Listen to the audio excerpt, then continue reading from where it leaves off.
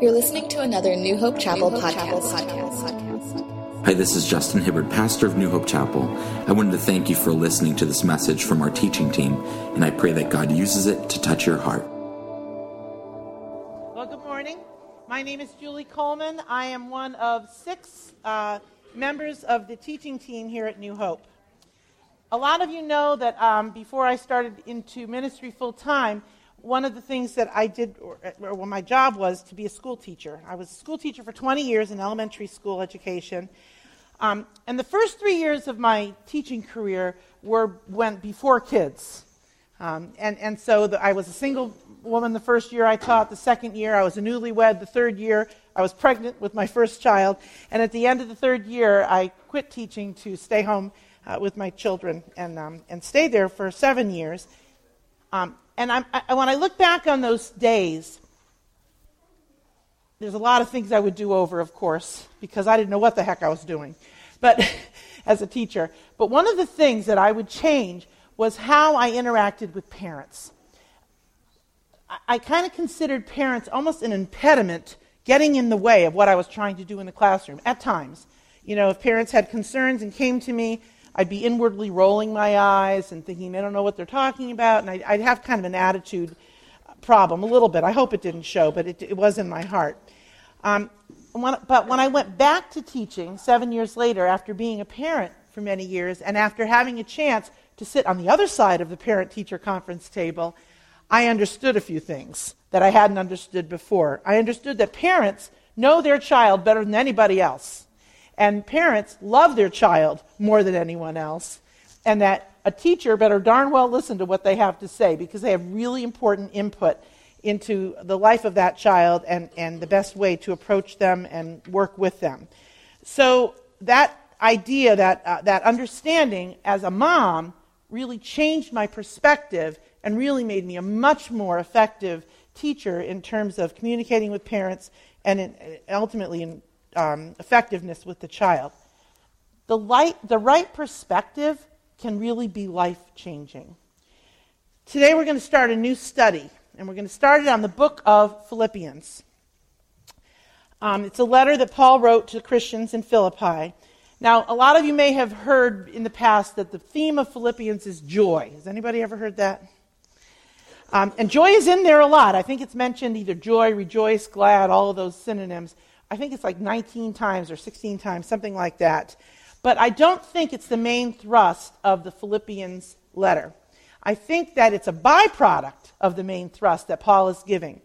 After studying Philippians, and our Bible study group did do it a few years ago, and we had a terrific study in it, the message of Philippians is about living life on earth in light of heavenly reality. It's about having the right perspective. And so we're going to be taking 10 weeks in this series, and the teaching team is going to share teaching of this with me. And we're going to be walking through this wonderful book. We're going to unpack Paul's instruction on how to live here and now as citizens of the kingdom. And it's all about perspective. Well, that idea of citizenship meant something to the Philippians. We can get that next slide. Okay, good. Just to give you a little background on Philippi, you can see, I hope you can understand what this is. There's Europe here, there's that peninsula of Greece, and then you can look over across the Aegean Sea and you see Asia Minor, which is now present-day Turkey. And Philippi sits right at the top of the Aegean Sea. It was near the coast, it was about 10 miles from the coast, and it was the first city in Europe that received the gospel message. And so it became quite influential in that whole region. It was located on the only mountain pass in the area. So if you were going from west to east, east to west, you had to pass through Philippi. It was on this big road called the Egnatian Way, and it carried a lot of military and commercial traffic right through the city. So it was a very strategic place for Paul to plant a church and to have the gospel be known, because travelers traveling through exposed to the gospel would then bring it to their own place where they were going. About a century and a half before Paul's time, BC, Caesar Augustus declared Philippi, which was a little tiny town at that point, a Roman colony because he had had a great military victory there. So they got to be a colony. Now, being a Roman colony was a big deal because it gave every citizen of Philippi the status of being a Roman citizen. So that meant that they had legal rights. They were able to buy and sell property. They were able to seek civil action or have a lawsuit in the court. And the land that they owned was exempt from taxation. Also, Philippi became a place, it was an outpost, and so what generals would do, and with the blessing of the Roman Empire, was give retiring officers in the Roman army land in Philippi. And so a lot of Roman officers would retire in Philippi, and so because of that, there was a very strong pro-Roman sentiment going on in that town. Kind of a little bit what the idea of having a naval academy here in Annapolis does for us. We have a very strong Navy presence, and a lot of people who went to the Naval Academy eventually come back and retire here in Annapolis because they love it so. And you have that real strong patriotic Navy flavor to the town. Well, that's kind of the same thing with Philippi. And the Philippians were very, very proud of their status as Roman citizens. And they conducted themselves with that citizenship in mind. They lived their lives in light of their place and rights within the empire. Now, as Paul first went to Philippi, it was during his second missionary journey. And I'd love for you, I don't have time to go into the details, but they're great stories. In Acts 16, it talks about Paul's arrival in Philippi and his first 3 converts. And they were the Lydia, the maker of purple cloth, and her household. Then there was a slave girl who prophesied, and her slave owners were making money. Paul and Silas got thrown in jail for releasing that spirit from her. And then the Philippian jailer ends up, after an earthquake and very dramatic events, becoming a believer. So that all happened in Acts 16. And it's a really, really fascinating story. But that was between AD 49 to 52. Now, 5 years later, Paul returns to Philippi twice in 1 year. And that's in AD 57. And then in another 5 years, 10 years now from the first converts, Paul writes his letter to the Philippians. So that just kind of gives you a little bit idea of a timeline. We're talking about a 10-year span between the events of Acts 16 and then the actual writing of the letter. So we're going to go ahead and read. We're going to cover the first 11 verses. If you have your Bibles and want to open to Philippians, it's a great idea. I will have some of the scripture up there on the screen for you. But let's go ahead and pray before we get started. Lord, we thank you so much for this opportunity to study this epistle that Paul wrote. Help us, God, with your Holy Spirit. Guide us.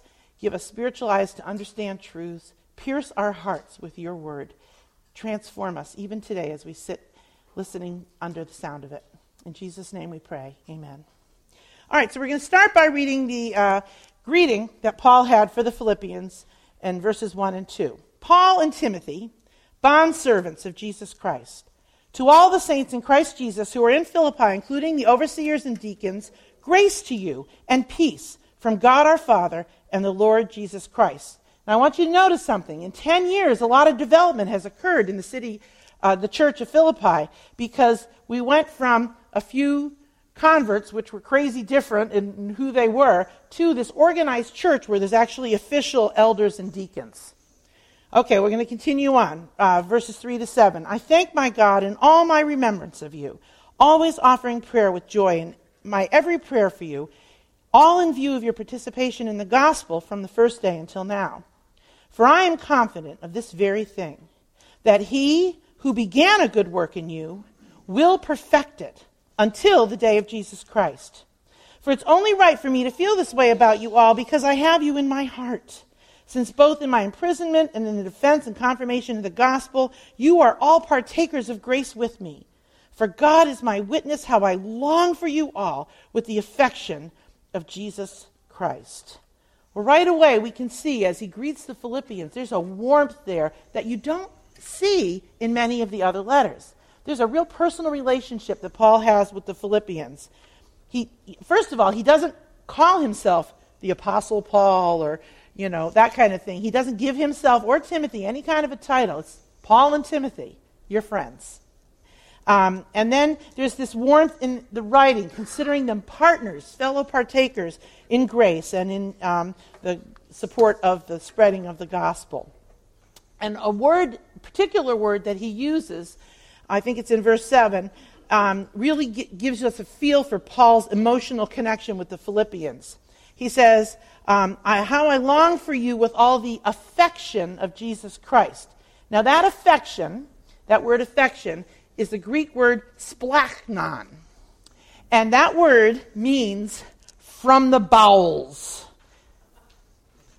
I didn't make this up. The Greeks thought of the strong, passionate emotions like love and, anger and hatred. Those things came from the bowels. We would say it's from my heart, but that's what they thought, the bowels. So, girls, on Valentine's Day, if your husband says, I love you from my bowels, they're being very Greek.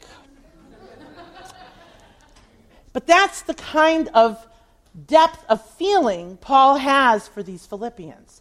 And he expresses it beautifully just with some of the things that he says. But I really want to look at what he says again in verse 6.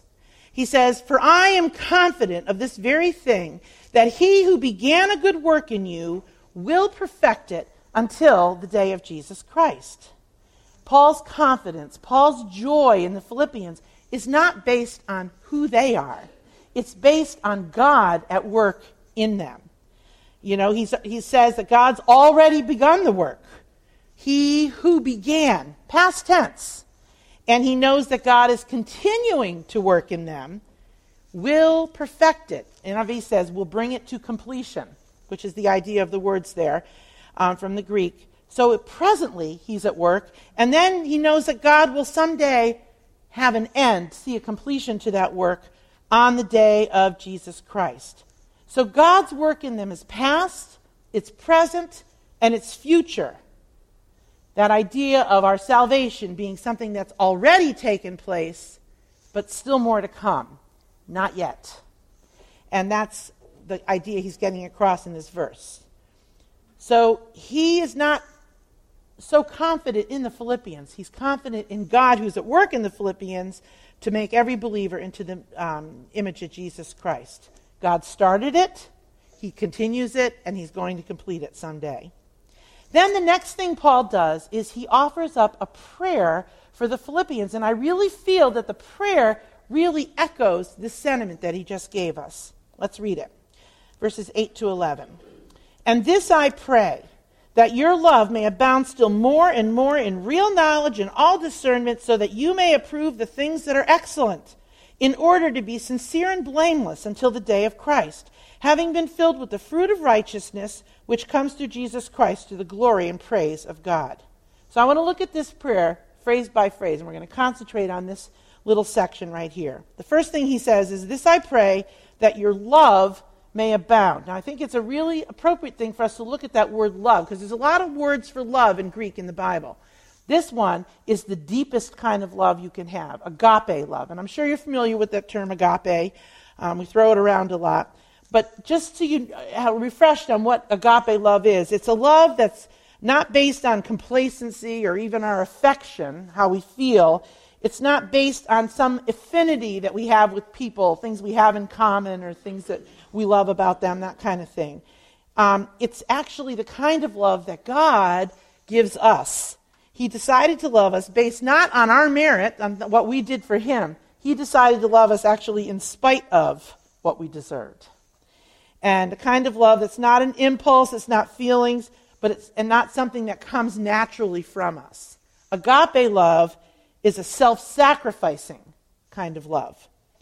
It's not self-seeking, loving for what we get out of the relationship. It's not like that at all. It's in love involving action, and it actively seeks the well-being of other people. That's what it is, sometimes to our own hurt. Loving like this is a way that we have to die to self in order to be able to love like this, considering the needs of others more important than us. It's the kind of love God had for us, John 3:16. For God so loved the world that he gave his only begotten Son, that whoever believes in him shall not perish but have eternal life. God loved and that love prompted him to give a great sacrifice to himself in order that we might have that benefit. That's agape love. And that's what Paul is praying for them, that agape may abound in them. But Paul doesn't just pray agape. He gives some parameters on how we're supposed to carry out that love. Now, if you think of things that you've seen, like a radio tower or maybe ship masts, wind turbines, utility poles, often something that's long and tall and straight needs guy wires to keep that tension on both sides of that tower in order to keep it straight and functioning correctly. Well, Paul gives kind of guy wires to that agape love that we're supposed to be exhibiting. The first guy wire is in knowledge. The word is epignosis. Now, gnosis means knowledge, but it's kind of a cursory knowledge and understanding from afar. But epignosis, that prefix in front of that, gives it a much deeper meaning. It's the idea that the knowledge that comes from a relationship and not just something that we observe from afar.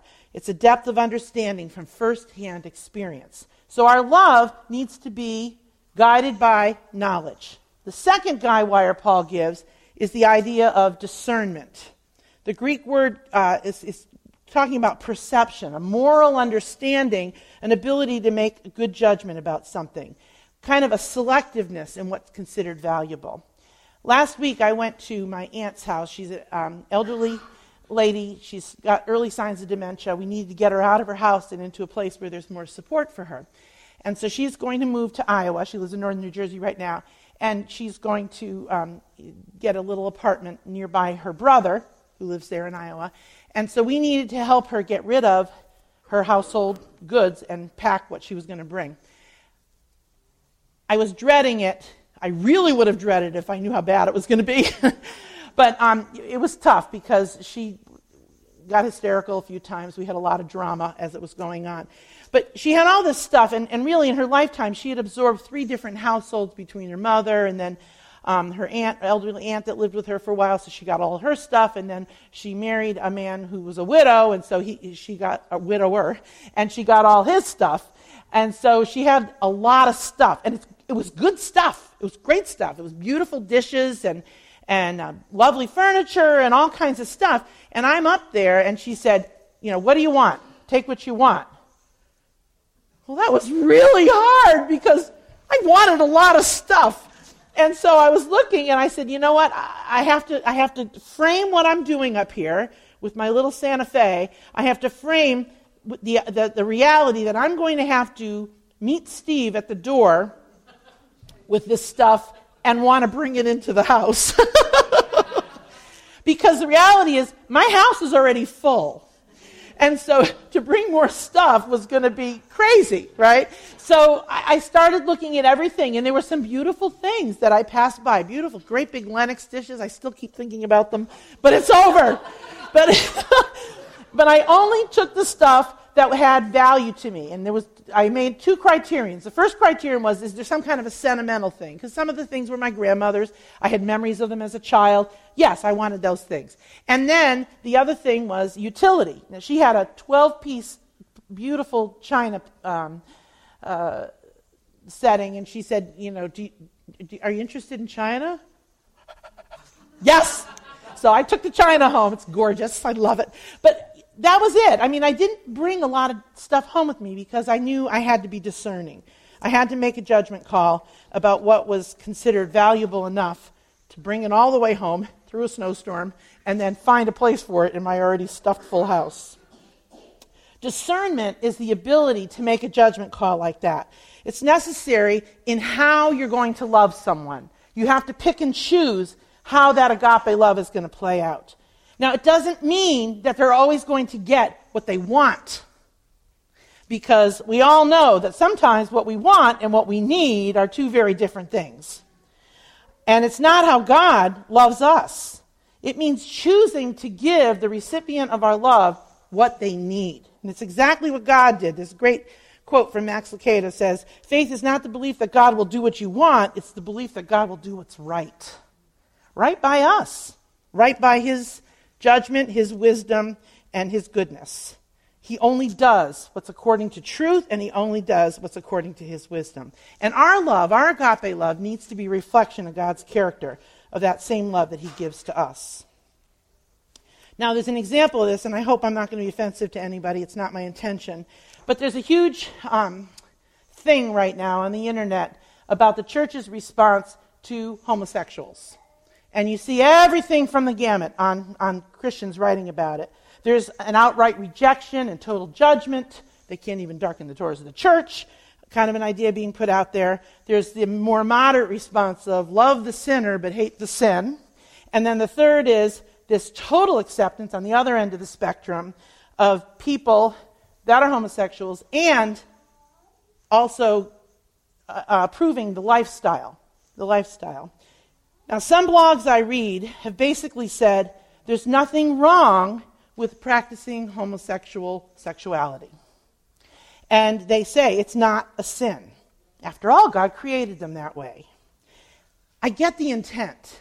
The intent is to love everyone, no matter what their sexual orientation, unconditionally, to remember that we're all from the same playing field. We're all recipients of grace. We all need a Savior.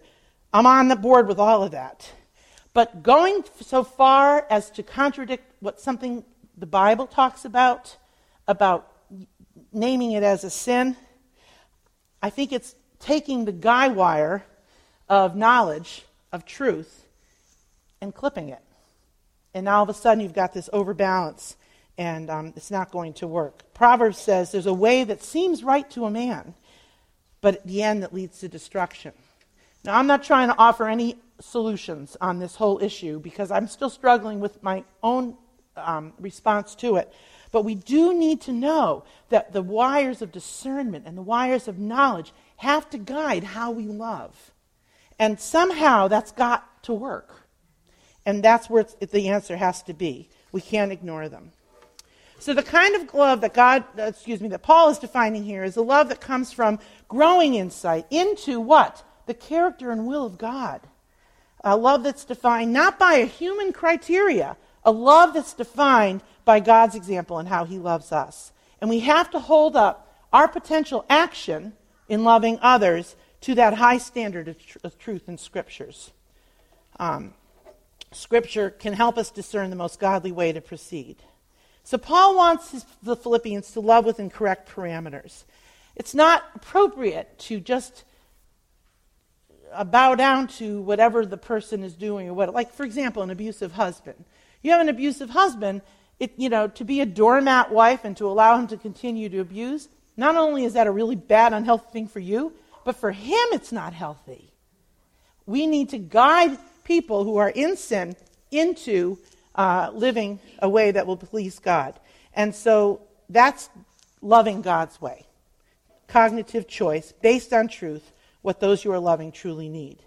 And then Paul gives the results of loving in that way.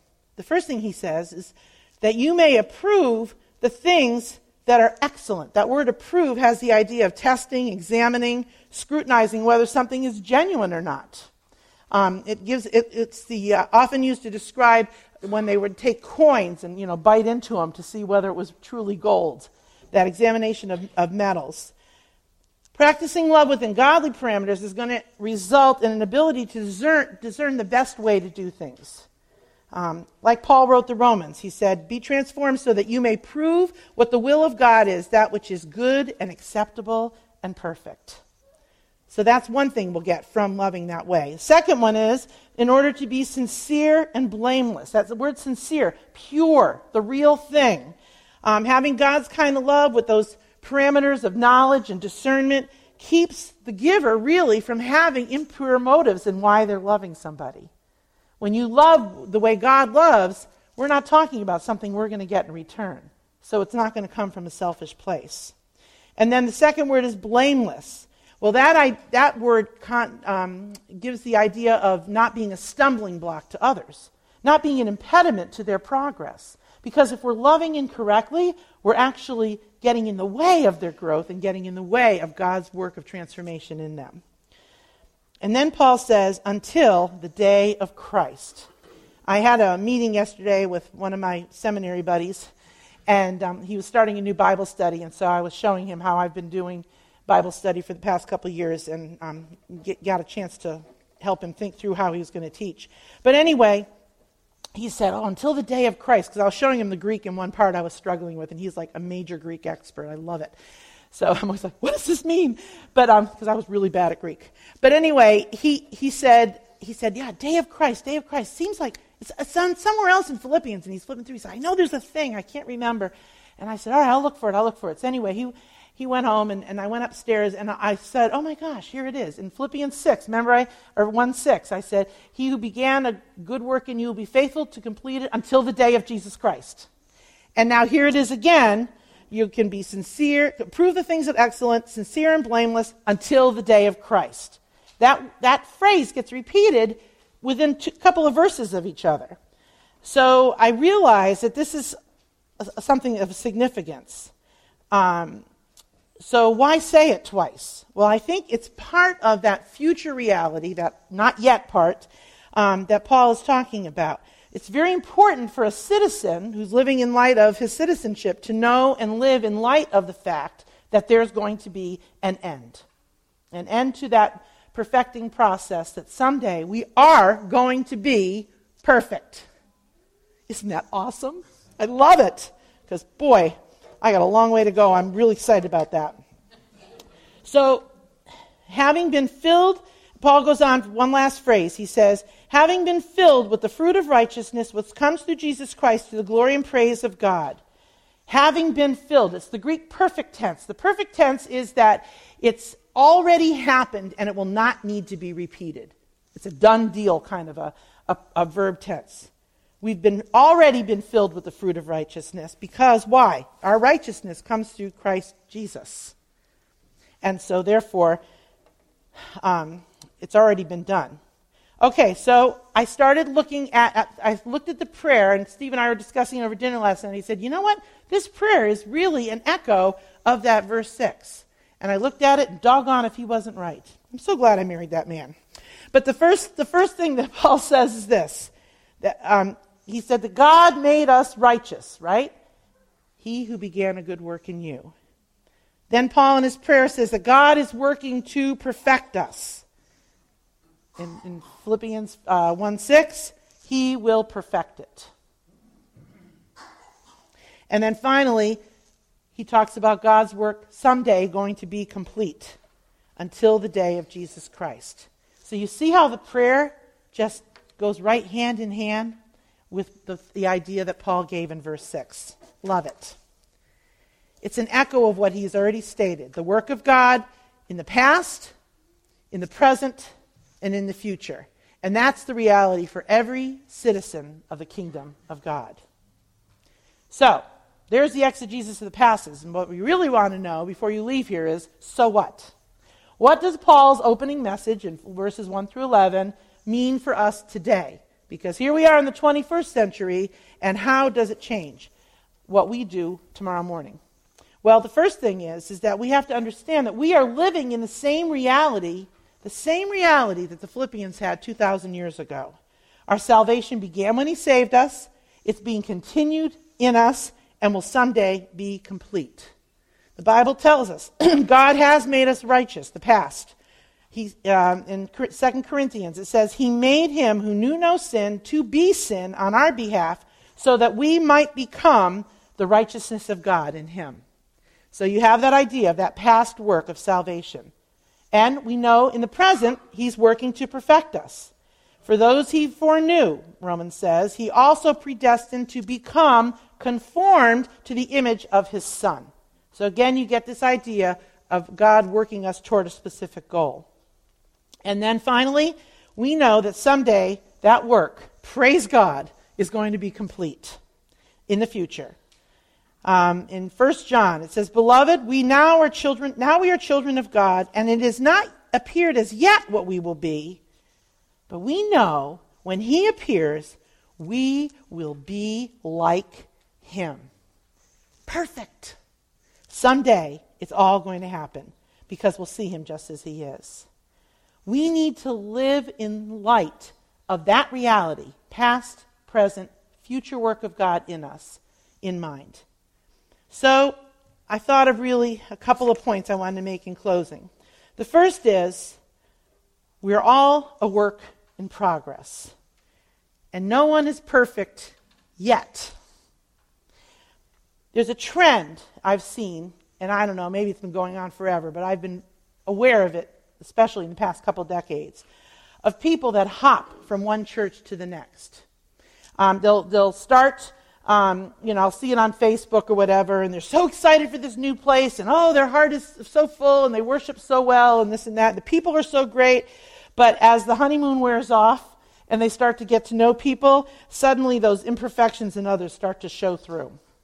And after a few difficult encounters with different people within the church body, they're discouraged with the whole group of them, and they end up moving on to the next latest and greatest thing in the Annapolis community. I've personally seen several friends go in that cycle. They started at Riva Trace Baptist, and then they moved on to Mariners, and it's so much better, and then, now they're at Bay Area, and who knows how long they'll stay there before they get discouraged and move on. Some of those kind of people have come through our doors as well. It's inevitable. But they'll stay a while, and that's great, but eventually they'll leave because, and here's a news blast, we are a flawed group. Well, at least you are. Just kidding. We're a mess. The reason Jesus had to die to save us is because we're a mess. And it doesn't change. It doesn't change when we become Christians immediately. Now, God takes us and He's transforming us, and that work is going on. But we are a mess, and will continue to depend on the grace of Jesus Christ and the grace of God in our lives from now until we leave the earth. It's just a matter of fact. And we're going to make mistakes. We're going to sin. We're going to offend each other, whether we're trying to or not. And sometimes we actually are trying to, because we're those kind of people. And you end up, we're flawed. We're flawed. And so if people are going to come here and look for the perfect church, I give them a couple of years. When I first started, and then they're out of here. When I first started coming to New Hope, years and years and years ago, I had to go through membership classes, just like everybody else does. And so I was in membership class, and there was this lady that was there, and she said, she left her old church because she just couldn't worship with those people anymore. And I looked over and I thought, I'll give you 2-3 years tops, and you're out of here. And guess what? She was. And the reason she left, she couldn't worship here anymore because of the people. So the problem is, we are always moving on to what seems like greener pastures, but what we're looking for, it doesn't exist because the church is filled with flawed people. It's why we need Jesus, and we have to keep that in mind. The reality of the kingdom of heaven is that life in the church can get messy, and it's delusional to expect anything else. The second thing, though, and this is better news, we can trust God to be moving in each other.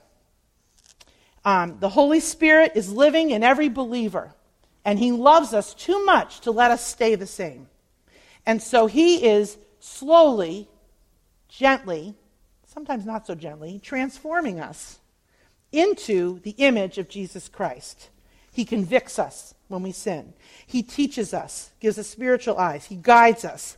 He's in the transformation business, and He'll continue to move us toward perfection. And the good news is that we can be part of the transformation in each other when we love them with that godly love, guided by discernment and knowledge that Paul is talking about. It's not always easy. In fact, sometimes it's almost impossible to love people in that way when we've been offended or whatever. But as we do submit to the Spirit, our lives of obedience to the Spirit, and we act in agape love, not only do we become an instrument in the transformation in others, which is a great privilege, but God is transforming us as well. It's good news all around. Win-win. So together, we grow into maturity as a body in Christ, moving stealthily toward God's end goal for all of us, being molded into the image of Christ. And the best news of all is my last point. It won't always be like this. Someday, we're going to be perfect. We're going to be finished. We won't struggle with that sin nature anymore. We won't have problem with other people's sin nature affecting us. It's going to be a done deal. It's going to be over. We're not going to ever have to apologize for our bad behavior or struggle against our inclination to sin. When I was in my junior year in college, I had the hardest year, one of the hardest years of my life. I look back now and go, what the heck? That wasn't hard. But back then it seemed hard. There were a couple of things that made my junior year hard. The first was that traditionally at my school, the junior year of the LED program was the hardest academic year. There were a lot of really tough courses, a lot of strong academic requirements, and it was a struggle to get through. We had 1 million files and all kinds of things to make, and everybody was staying up all hours of the morning trying to get things finished up. It was tough. But beside the academic, there was also the challenge that I had signed on to become a resident assistant that year, and I was on a floor in the dorm in charge of the entire floor of women. And so I was to be their guidance and to be their comfort, and so I was, kind of the mom of the floor. And so there was a lot of stress on me because of that. And then finally, I was having big troubles with my boyfriend. And I had been dating him for like 1.5 years, and things were starting to go sour, and I was trying to salvage the relationship because I did love him. And eventually, right before finals, that fall semester, he broke up with me, and it just blew my world apart. So all of those things put together made it a very hard year for me, and I started to want to get out of it. I wanted to quit. Oh, no, it wasn't Steve. I met him way later. And thank God that guy broke up with me. Just want to clarify. But anyway, but here's the thing. I was so distraught and so overwhelmed, I just wanted out. Now, this is back before cell phone days, if you can imagine such a thing. And I got to call my parents once a week on Sunday, collect for 20 minutes, on one of 3 payphones in the entire dorm. It was a different world back then. And so I would call my parents and end up bawling my eyes out. I want to come home. I don't want to be in school anymore. I don't think I can do this. I think I need a semester off. And I was just ready to bolt. And my father said to me, Julie, can you wait on this for 7 days till you call us next week? Can you make it another week? I guess I can make another week. He said, all right, well, do that. Just 1 week, 7 days, and then call us back. Okay. So I waited, survived the week, called him after 7 days. I want to come home. I'm really unhappy. And he said, okay, how about 7? If you just give it some time, 7 days, we'll pray about it, you'll pray about it. He walked me through that semester, 7 days at a time, until I got to the end where the semester, suddenly I could see that light at the end of the tunnel, and I knew I could make it. And so it gave me the strength to persevere and carry on until I did actually get through that semester and the year. I did graduate, and win-win. But knowing what eventually was going to come to an end gave me the strength to endure the present. As hard as now sometimes seems, as hard as it is fighting against what has not yet been perfected in us, as hard as it is dealing with the imperfections of others, there's an end in sight. The day of Jesus Christ, it's going to end. There's a light at that end of the tunnel. And let that hope of that reality, and it is a reality, spur you on. Give you the strength to continue even though the present seems difficult. Because one day our tears are going to be wiped dry and our frustration is going to totally change to joy. Because he who began a good work in you will be faithful to complete it. So as a citizen of heaven, live your life this week in light of that reality. Let's pray. God, we do thank you that you've revealed the whole thing, the past, your present work, the future. Thank you, God, that we can depend on your faithfulness and know that you will do what you said you were going to do. Help us, God, to live our lives in light of that reality, the reality of heaven's work here on earth. In Jesus' name we pray. Amen. Thank you for listening to New Hope Chapel's podcast. Located in Arnold, Maryland, New Hope Chapel is a small expression of the much larger body of Christ that spans across the world. We're a group of believers helping each other on our lifelong journeys to become like Jesus. While we have a variety of distinctives that make us a unique church, our main desire is to be God's church, to love Him, follow Him, to learn from Him, to let Him lead us and change our lives. We are His disciples and He is our rabbi. Join us in the story that God is writing called New Hope Chapel. To learn more about our church, visit us at newhopechapel.org or check us out on Facebook /New Hope Chapel MD. Be sure to subscribe to our podcast in iTunes. Music kindly provided by the least of these. Thanks again for listening, and God bless.